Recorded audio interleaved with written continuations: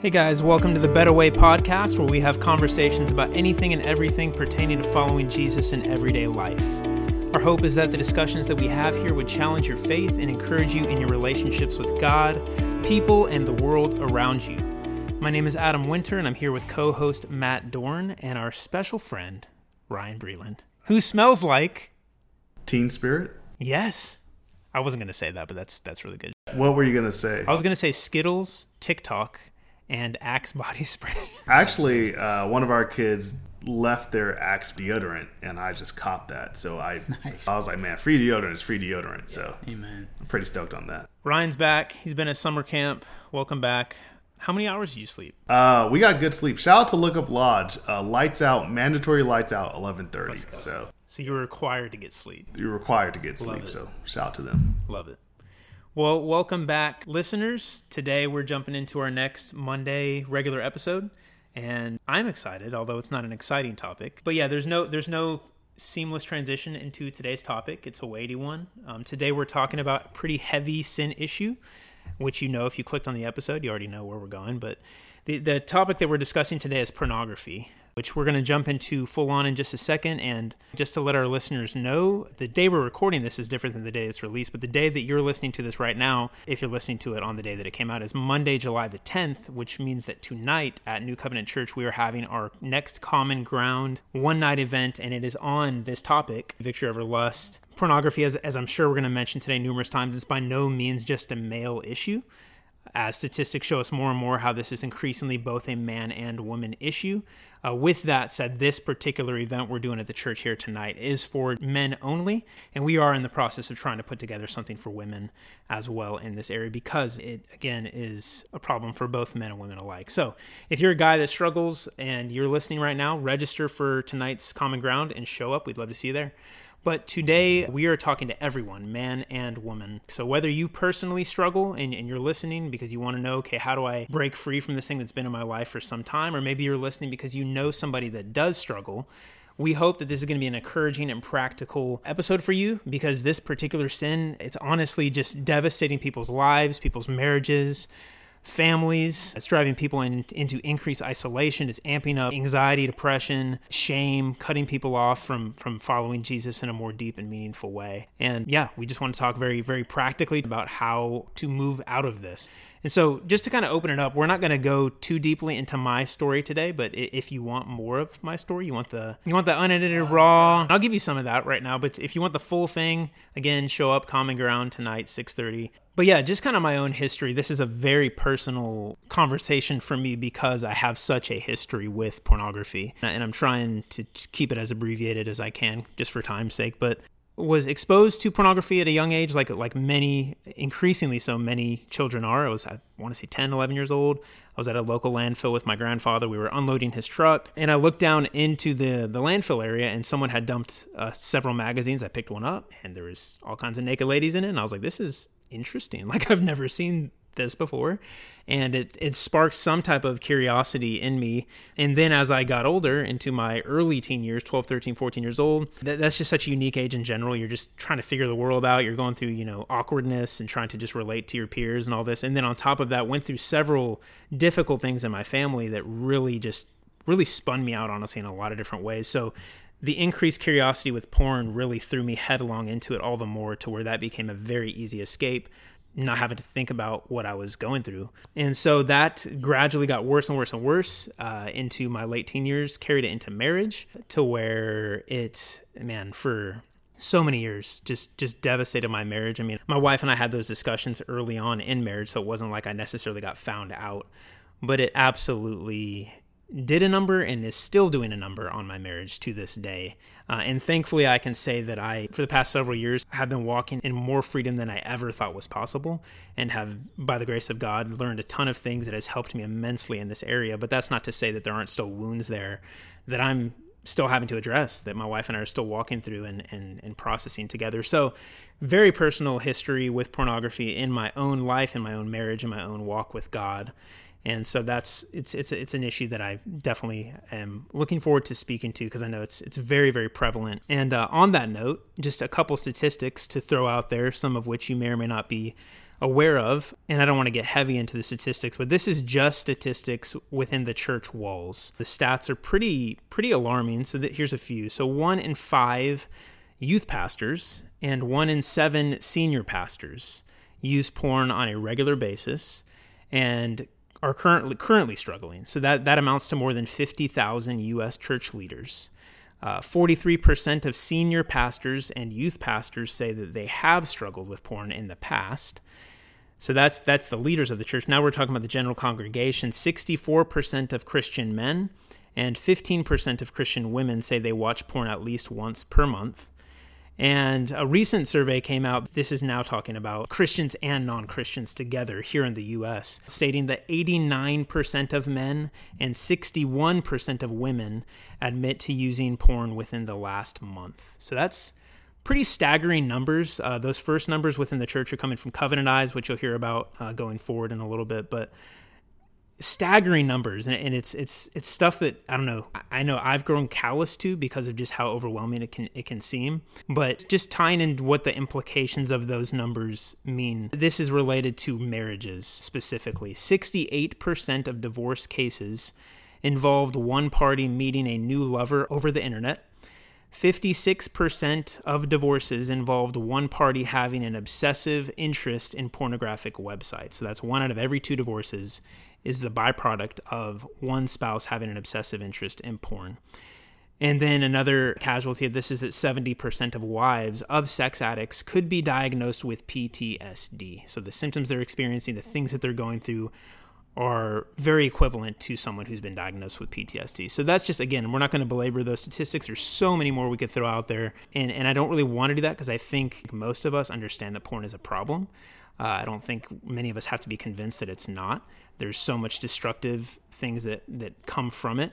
And a problem that I continue to see as we engage the conversation, guys, is that many I think don't think that like we realize that it is a problem out in the world, or maybe even in the church at some level, but we don't always see it as a big problem for ourselves. It's a problem that's kind of out there, and so it's not really something that we have to deal with in here. And this isn't true of everybody, of course. Like, there are certainly people listening who may not have a problem in this area at all, and that's awesome. That's amazing. That's what we're shooting for. There are also those that perhaps used to have a problem with this, but by God's grace have overcome it, and we celebrate that. But then there are those, which we're going to talk about in a little bit here, that have put together kind of a litany of justifications when it comes to this issue, who have convinced themselves that they don't really have a problem, at least not one worth dealing with, and so they remain stuck. Their marriages remain stuck. Their walk with Christ is dreary, it's lifeless, and they begin to wonder why. And so, guys, kind of to start the conversation, I want to start by defining what porn is. And we were talking about this a little bit before we hit record. How can we expand our definition to go beyond just the XXX websites? I think a lot of us, when we're thinking of pornography, we're thinking, well, some people, depending on how old you are thinking of Hustler and Playboy, which, newsflash, I don't know anybody that is frequenting those publications anymore. That is not the world we live in. It's a digital age. It's a whole new world. There's virtual reality porn on the horizon that's going to make billions and billions of dollars. It's crazy dark. It's way different than it was when the paper magazines were coming out. So, one sentence definition that I was just thinking through that I want your guys' feedback on. Porn, let's expand it to mean anything that we are tying our sexual nature and our sexual desires to. Anything that we're tying our sexual nature and our sexual desires too. So what do you guys think of when you hear that definition? Is there anything you add to it? To add on to it, because you were talking about how porn's not just the hardcore, the XXX. There's also subtleties that are pornographic in nature. Because as you're saying, and the simplicity of that definition implies that you said anything that is tying our sexual nature or desires to. And so that opens that to so many little respectable things, I think, that we should say. You know, like those things that we just like, we coddle with, they're not just a problem. Oh, I took that double glance. That's not a big deal. Yeah. You know, those, the things that come by our phone. You know, they can just pop up. If you're on an app and the ads that pop up, you can just be like, I didn't intentionally go there, but it came to me, you know? And just to interject there, when do you think that becomes a problem? So say an ad does pop up on your phone. Like you just said, that just came to you. You weren't out there looking for it. So when does it cross over into, okay, this is sinful. Now I just acted on that in some way, shape, or form. Like, how would you define when that becomes a problem? Yeah, when you keep going back to that. Yeah. Oh, like I mean, just for me, this is personally, so I'm not saying everybody has to do this, but like I was on a simple chess app and these ads kept popping up. And the first time I saw it, I was like, no, I don't want this in my life because I know where I can go with this. I can justify that and saying, oh, I'm just going to play some chess. In the back of my mind, I could be hoping that ad will pop back up so I could see that again. And those things are very, very subtle. They could be even to the music we listen to, the things we listen to, the videos, movies that we indulge in. I mean, like I, in my college years, worked at Blockbuster Video, and that was a huge source of pornographic material that was entering into my world, from the soft to the most rated R you could find if it was in Blockbuster. Yeah, I think so. As a youth pastor, kind of one of the things you get kids asking, you know, how far is too far, right? How far can I go with my boyfriend, girlfriend, and like it be okay? And shout out Connor Lewis because I got this from him, but it's the wrong question to ask, right? Because that question is asking, how much can I get away with? Like, how much can I satisfy these desires and still call myself a Christian, rather than thinking like, okay, am I seeking to honor God? Am I seeking to glorify Him first? And that's really what we're after, right? Is a sexual ethic that isn't built around gratifying my own desires, but honoring and glorifying God. And from there, you know, for me, loving my wife, and like even just the reality of like, man, this isn't just a Ryan thing, a Ryan struggle. Like my sexual sin affects you, affects Adam, affects Matt. It affects the church. Talk more about that. Elaborate on that. How does it affect? Because I think one of the lies is, I'm just looking at this and I'm not hurting anyone else. Yeah. Maybe I'm hurting my wife if she knows about it, but how am I hurting my church? How am I hurting, like, expand on that? Yeah, well, so in Joshua 7, there's a guy named Achan, and he just kind of, he just steals an idol, right? Just his own little idol. And this is in the context of God is telling Joshua and Israel, like, you're going to fight Ai, that's the name of the city you're attacking, and defeat them. Like, don't take anything, you know, don't take any of their gold, don't take any of their animals, just defeat Ai. And the battle previous to Ai. And so they're supposed to defeat the enemy, don't take anything, don't touch any gold, don't touch any sheep, just defeat them, and then on to the next battle. And this guy named Achan just kind of, you know, takes a little, hides it in his little tent, you know, and then Israel goes and fights Ai, and they lose, they get embarrassed. And then Joshua is like, okay, Lord, what happened? Because, like, this, you know, we've received nothing but victory. And so, long story short, they find out that this guy, Achan, has taken this and he's hidden it in his tent. And so his little sin, just his personal sin, affected the whole camp, affected the whole army, affected the whole nation.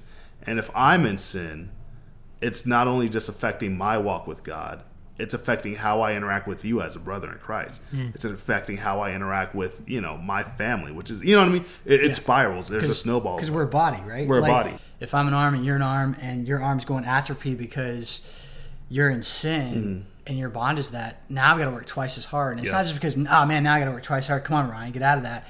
It's like, no, it affects. Now I got to work twice as hard, and the rest of the body is like compensating for all that atrophy or that. If I'm a liver and I'm not doing my job as a liver, now all of a sudden the gallbladder has to do a liver's job. Yeah. I don't know anything about biology. We're great doctors. So, if doctors are listening to this, we have no idea. We don't know. We don't know nothing. But we know they're all connected. They're all somehow connected, right? And so, like, it's the idea of, again, and Jesus even talks about, like, you know, like if your eye has darkness, right, it spreads to the whole body. And so there's this idea of, it's not just me and my own little battle, my own little struggle. Like, it affects you. In Bible college, that's something that was, like, eye-opening to me, because I was just like, it's just me, it's my little thing. But, like, man, I'm bringing porn, I'm bringing this demonic thing into my house with my roommates. It's affecting them. It's not just a my thing. It's something that's affecting Bobby and Jake and, you know, these guys who I'm supposed to be fellowshipping with, living life with. And this sin, I think the Bible would say it, there's no hierarchy of sin. All sin is sin before God. But this sin is unique in the sense that it's a sin against one's own body. And I think that's very self-evident for those that have spent any amount of time in the area of pornography. There's so much shame. And I think that's one of the natural ways that it does sever you off from the body of Christ. In my darkest moments of being just steeped in it, I mean, I would detach from people. If I was engaged with other people in some version of community, I was short-tempered, I was irritable, the worst versions of me would come out, and sometimes I could hide it better and I'd be like, yeah, I'm good. Oh, how's it going? But a lot of times it was either just snappiness, short-temperedness, because I'm not happy with myself. I'm disgusted with myself. I'm feeling the weight of shame and guilt because I'm in hiding. And it was only when, through the process of coming into the light, bringing it into the light, that some of that healing began to take place. Yeah, to kind of wrap up that question, just as we expanded that pornography definition to mean anything that's tying our sexual nature and or our sexual desires to anything at all. So that could be, obviously, XXX websites. That could be the media we consume, the things we're watching on Netflix, on Hulu, whatever. Social media, Instagram, scrolling, Instagram TikTok, feeds, Twitter. Yeah. And again, the idea isn't what can I watch or what apps can I use and get away with, but like, what is my intention behind this? Like, am I seeking to glorify God ultimately? Or am I, to use the illustration, a little poop gets in the brownie? Yeah. Am I okay just allowing a little bit in and not understanding, like, man, it will take mastery over you. What you feed forms you. So what you're feeding on is forming you, and it's shaping a reality of your sexuality, your view of God, your view of each other, and it's forming these things that and creating layers and layers upon layers in your life. It affects how you relate to them. I think everybody's got to answer the question personally. I think a better question is like, what is porn for you? Like what is porn for me? It might not be porn for you. Like I might be able to listen to something, or just going back to the app you brought up, Matt. I don't know what it is, but I maybe that ad did come up, but maybe it's just whatever, and it didn't spark something in me personally to where it's not luring me back. But for you, you recognize, oh, maybe this isn't good for me. Some people are able to watch things that have some stuff in it to where it genuinely does nothing to them in terms of sexual desire. Nothing's happening there. It's just like, okay, whatever. Yeah. Whereas for me, I've got to be very, very careful with that, and so I think it's got to be very personal. I think there's a maturity in that too, right? Because again, like for Adam or for Matt or for there's a maturity of recognizing like, okay, like there's some things that aren't good for me to take part. I think like maybe early on in your faith, or depending on where you are in your walk with Jesus, like you might not have the discernment to say like, hey, that's not good for me. You know what I mean? And so you might not be wise enough to say, okay, I need to put blockers up, or I need to say no to this. You might just think, okay, I'll just consume, right? Yeah. And as you get older, you're like, hey, you know what? That's actually not, because like Matt's saying, it is forming something in me. It is creating something in me. So like, this isn't good for me. And even again, as you get more mature, you might be able to say, you know what? I can watch, whatever TV show or whatever and not stir anything in me. But I think it's a part of that, growing in your walk with Jesus is kind of being able to accurately discern where you are. And again, I think it is good to have, bring in the rest of the body of Christ to help them speak into that. Say like, hey, like, it might be awkward or weird, but is it, do you think I'm mature enough to have Instagram on my phone? Do you think I'm like mature enough in my walk with Jesus to like open myself up to these things? And no, that's good. Another one of those things, just wrapping up that kind of, I'm thinking of even erotic literature. I think 50 Shades of Grey is kind of past now, but I know like that genre of literature is huge, especially for females. And I do think the world is getting more creative at how they solicit to females, which I think is in part why we see the boost in female engagement with pornography. It's like the way that they come after men can be very different than the way they come after women. And so they've used this medium of erotic literature to where, oh yeah, like I'm reading this and it's no big deal. And but that I'm kind of beginning to fantasize now. It's not that I'm just reading and moving past this. It's like I'm lingering on this interaction, this sexual encounter, and it's doing something to me personally now. It's not me personally, that's not like my thing. But for those that are listening, if you've gotten caught up in erotic literature, begin to ask yourself, is this doing something to my sexual desires?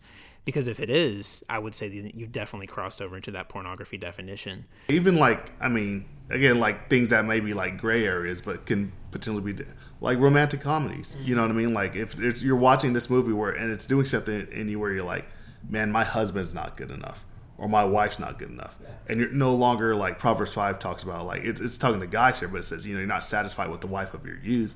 If you're not satisfied with your husband, if your husband's not enough, your wife is enough. You're watching or consuming things that like makes you, man, my wife doesn't look like this girl on Instagram, or my wife doesn't look like this girl. Like, get rid of it. Be satisfied with the wife of your youth. Another one that's really a kind of awkward turtle to talk about is masturbation. I don't hear many people in the church talk about that because it's like we want to use other terms that I won't say here, but the word masturbation just has this inherent like kind of gross. It's not a fun word. It's not fun.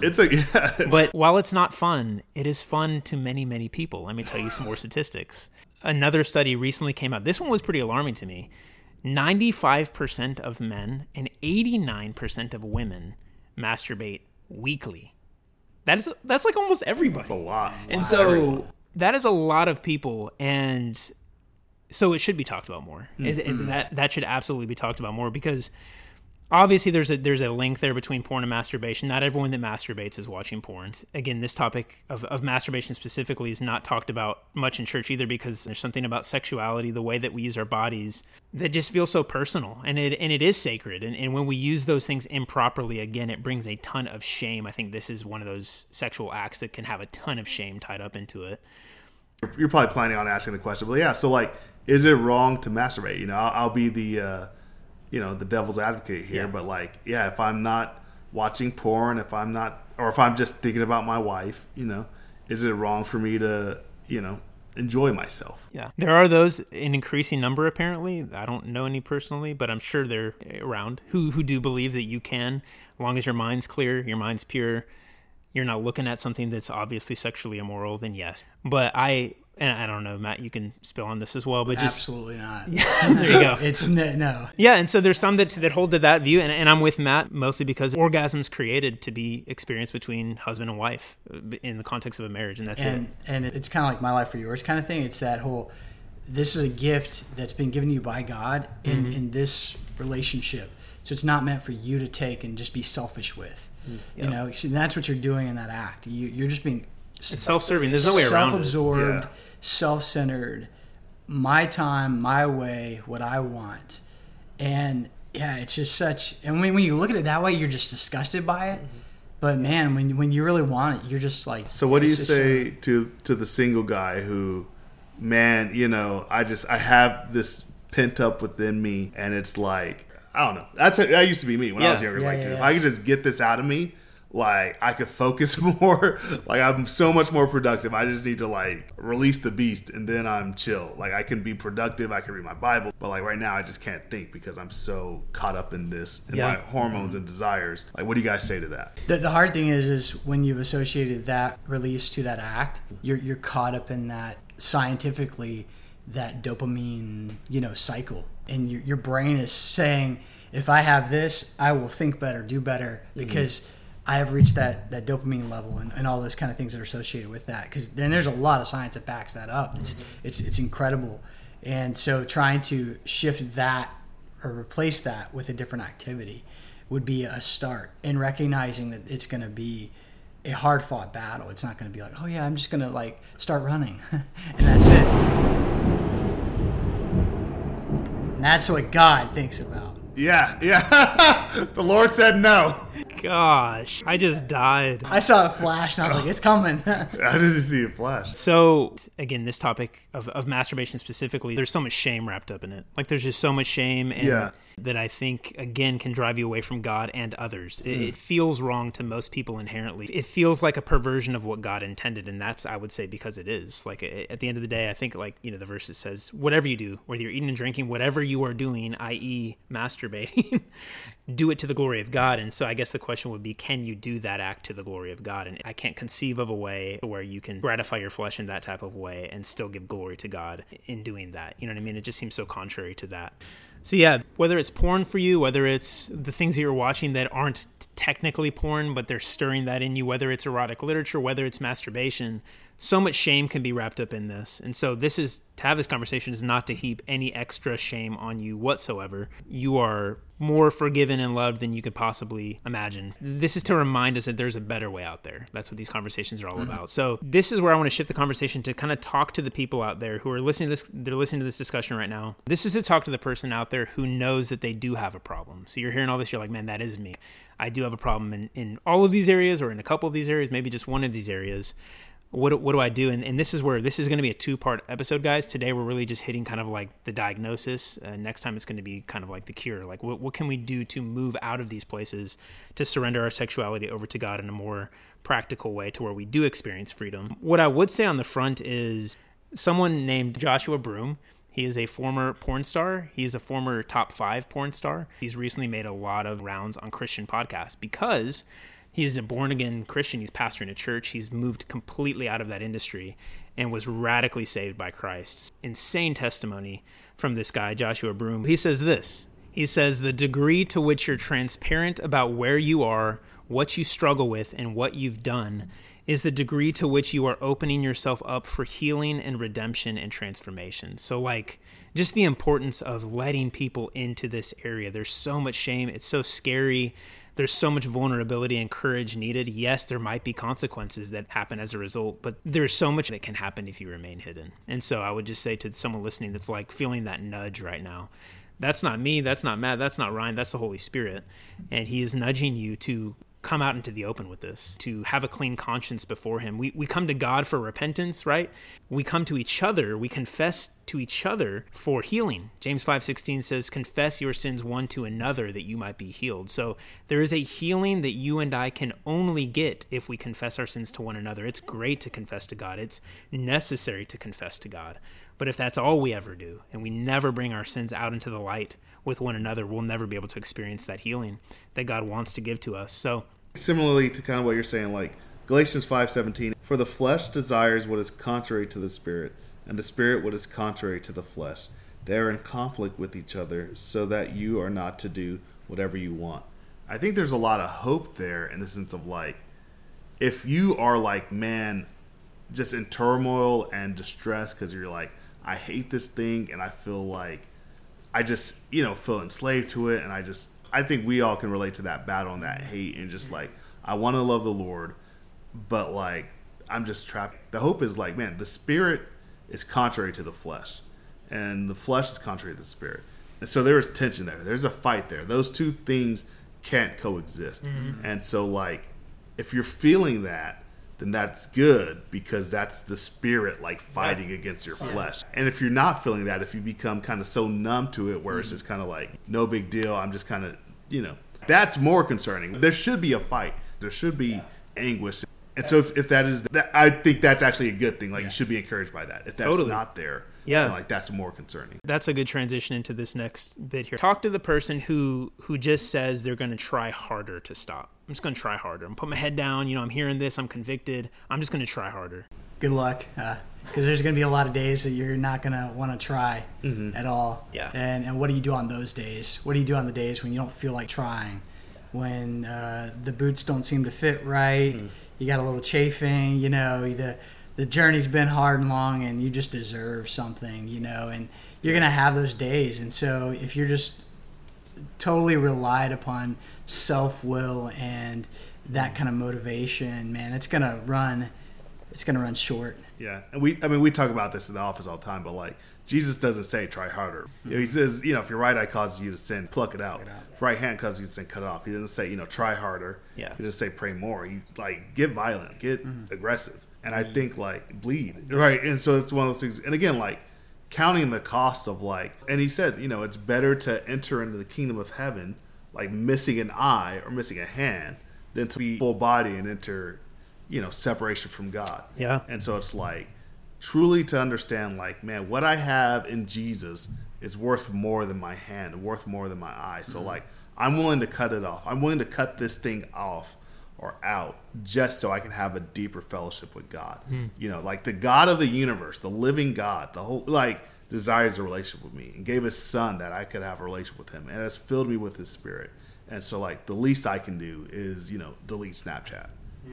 Like in comparison, you know what I mean? Yeah. Count the cost, yeah. Yeah, count the cost. Like, dude, there's so much more available to you. There's so much of a greater joy available. That's what we miss. We think Jesus is like holding out. Yeah. And he's like, I am literally trying to save you. I'm trying to give you life. I'm holding it out. No, that's good. So like, yeah, we'll talk more extensively about that next episode, but that cutting off, that plucking out, obviously Jesus, he's being very serious about telling us whatever that looks like for you, whatever is causing you to sin.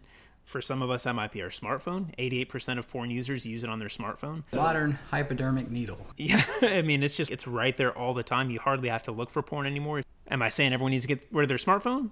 No, but some people might. And bare minimum, you need to think about how you use that more efficiently and more to the glory of God. There's all kinds of ways you can lock that thing down. So again, we'll talk about some of this stuff next episode on the practical end. But yeah, that's really good, Ryan and Matt. Just trying harder will only get you so far. Willpower will only string together so many victories before you have no willpower. And again, another sign of the Holy Spirit is like, again, that desire to fight. Like, so, because we've talked about this, like, we've known people who have said, just walk by the Spirit. You won't gratify the desires of the flesh. But like, part of walking by the Spirit is like, if I didn't have the Holy Spirit, I wouldn't want covenant eyes on my phone. You know what I mean? Like if I didn't have the Holy Spirit, I wouldn't be doing these things. Like I do these things because the Holy Spirit is like provoking me and moving me into these actions. Walking by the Spirit has to include obeying Jesus, right? I think the Spirit would be like, yeah, he said cut off your hand and pluck out your eye. Yeah. Probably should do that. Yeah. That sounds like walking by the Spirit. Yeah. But yeah, so moving on, speak to the person who feels okay about this issue because they only struggle once in a while. You know, it just, if I get stressed out, maybe I'll just run to this, or maybe it's every other week, maybe it's once per month, maybe it's even just a few times per year. So I don't really have to address this. I don't really got to think about this. It's not a big deal in my life. I think of that like a story I heard the other day of this guy. He was selling his house, and the house was savvy. It looked great and all, and the guy goes and crawls underneath the house, and he notices there's a leak that's been going on for the past 15 years. But up above, you could sit on the toilet, you could poop and do everything. But down below, it was deteriorating the home. And it took time and money and effort. It belabored the process of selling the home. And the guy had to rip out foundation and stuff like that. And so 15 years, nothing. And then all of a sudden, you've got chaos and mass destruction. So that's what I would say to the person who's like, "It's just a little bit." It's kind of like what you're saying. It's a little poop in the brownie. I don't taste it because the chocolate kind of covers it, But it's killing you. Ephesians 5:3 says, "But among you there must not even be a hint of sexual immorality." Like not even a hint. Like not, shout out to the hint of line chips. Like not a hint of sexual immorality. Not a hint of, like not even a little bit among you. And again, this is against, not speaking to us just as individuals, but as a church. It's like, again, if there's a hint of sexual immorality or whatever, like, they can't be in the same room or whatever, where peanut stuff was cooked or whatever. I don't know how that works. But, like, it's that same idea of, like, we can't tolerate a little bit of it. Yeah. Because, again, it spreads and it grows and it doesn't just stay in its little corner. It, like, goes to infect every area and corner of your life. What I would say to those people as well is I would just be curious to press a little harder on that. And this is, again, guys, this is coming from someone who, I think of Paul when he talks about being the chief of sinners. Like in some ways I feel like the chief of sinners in this area. Like this has been so prevalent in my life. So I know these justifications well. Like these are written down by me because I know them very well. Yeah. And so to the person who says, oh, it's not that big of a deal, it's just every now and then, it's just every other month or whatever, I would want to know, okay, but like when you're quote unquote not looking at porn, what are you doing? Because I would bet that there's a lot of edging behaviors to where you're doing those little justifications. You're watching stuff that isn't quote-unquote porn. It's still feeding the beast. It's still stoking the flames. It's still making you want it, even if you're not actually going to it. So you're not honoring God with your sexuality in those seasons where you feel like you're not actually watching it, if that makes sense. But yeah, no, really good stuff, guys. So talk to the person who thinks that they can still have a great relationship with God and their wife and their husband and others and still have an unchecked problem with this stuff in their life. Yeah, I think of James and how it talks like a double-minded man is unstable in all his ways. The double-minded man will come face to face at some point in life, whether it be a circumstance to where it comes out like in a community and all of a sudden that person isn't who he projected him to be, or it could be a spouse finding the husband caught with pornography where the whole time he was, living a life outside of there like it was all good. And it's hard to live that double unstable life because it's going to come out. Your sin will find you out. Your sin will find you out, and it's just it's one of those. You're carrying so much more weight on your life. You're putting more turmoil, more stress, more anxiety, more shame just onto yourself. When there's freedom, there's hope on the other side of that. That's what I think people miss. I think that when Ron reads about not even a hint, I think there's people that hear that and they're like, man, God, you're stripping it all away, like all of it, like, and it's like we don't even realize the abundant life that is coming from what he's offering to us. That no there is for a better yes. And if you've not experienced it, you don't know that. Right. And that's where, as someone that's still walking this thing out, but has again seen increasing victory, as I've tasted that, and I'm sure as you guys testify to this as well, the not even a hint is so worth it. And before where I'd have heard that and been like, man, that's a really hard call right there. Now I'm like, man, like it's because he wanted me to access life. Yeah. And I think, guys, like if you're listening to this, hopefully you don't feel like we're heaping condemnation upon you. Again, because the three of us like have been where you are. And like Adam's saying, like there's so much hope and there's something so much better. And so that's why it kind of seems like we're so like maybe aggressive or loud about it. Because it's like, dude, like we don't want y'all to miss out on what Jesus is offering.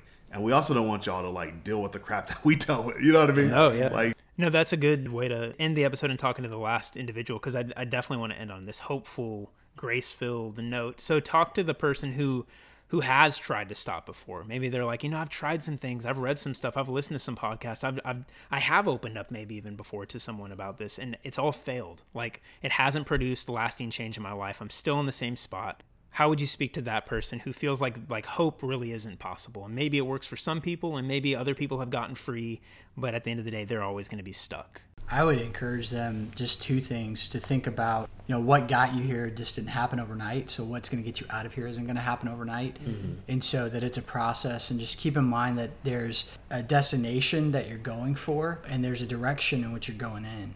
And to continue to move in that direction to get to that destination. So keeping those two things in tension, that it is a process, it's a journey.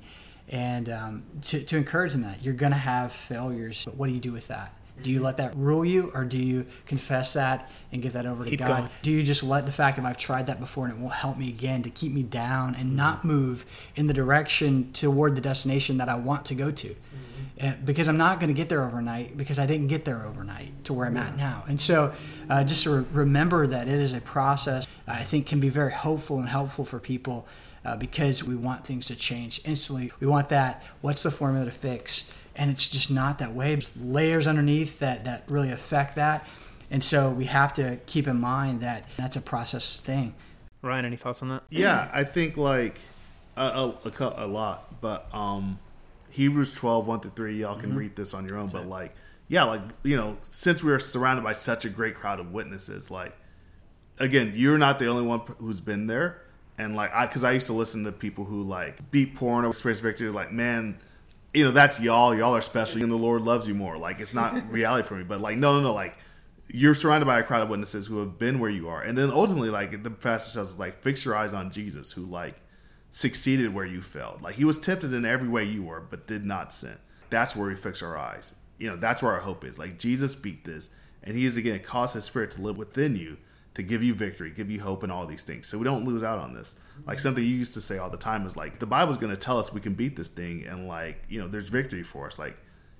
We got to, you either believe it or you don't. It's either telling us that because it's true, or, it's all a fairy tale. So it's if you truly believe Jesus is who He says He is and did what He said He did and has victory over sin in the grave, that victory is also available for you. Mm-hmm. And then even again, thinking Matthew 6, this is something that was helpful for me. Don't be anxious about tomorrow. Don't worry about tomorrow. Don't think about, man, I want to be a year clean or 2 years clean. Mm-hmm. I heard the thing about it takes 3 months to learn a bad habit and 6 years or whatever to replace it or something. I don't even remember the exact thing. But then you start thinking oh my gosh, it's going to take me 6 years or 6 months or whatever to defeat this. No. Forget all that. You got right now. Bump all that. I'm going to say yes to Jesus right now. Yeah. Don't even think about 2 hours from now. Mm-hmm. Right now I'm saying yes to Jesus. Right. You're listening to this podcast, you're saying yes to Jesus now.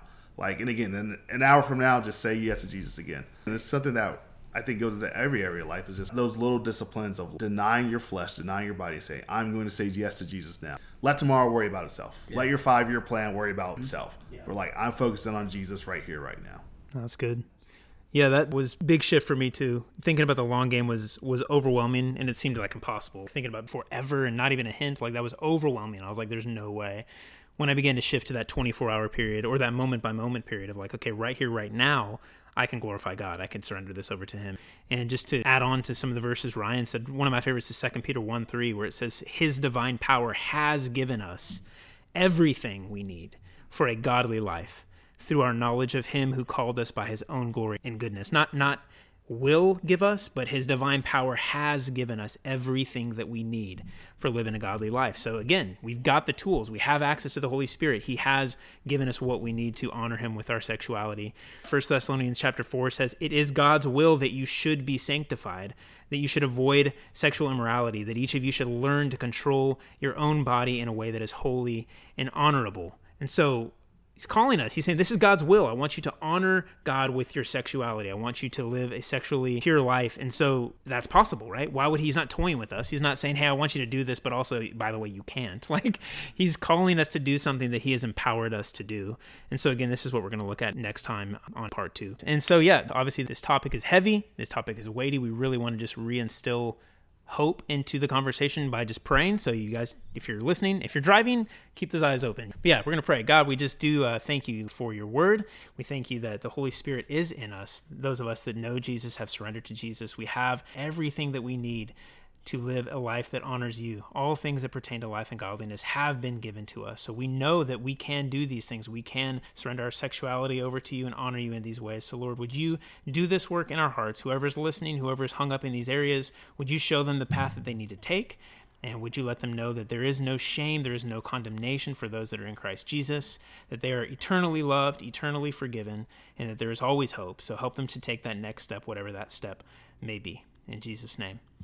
Amen. Amen. So yeah, we love you guys. We hope this has been helpful to you. Again, if it has been, we hope you'll like and subscribe to it, share it with a friend, give us a rating, all that good stuff, and be on the lookout for part 2 of this conversation where we get really practical about what it looks like to begin this process of walking in freedom over sexual sin. So we'll see you next time.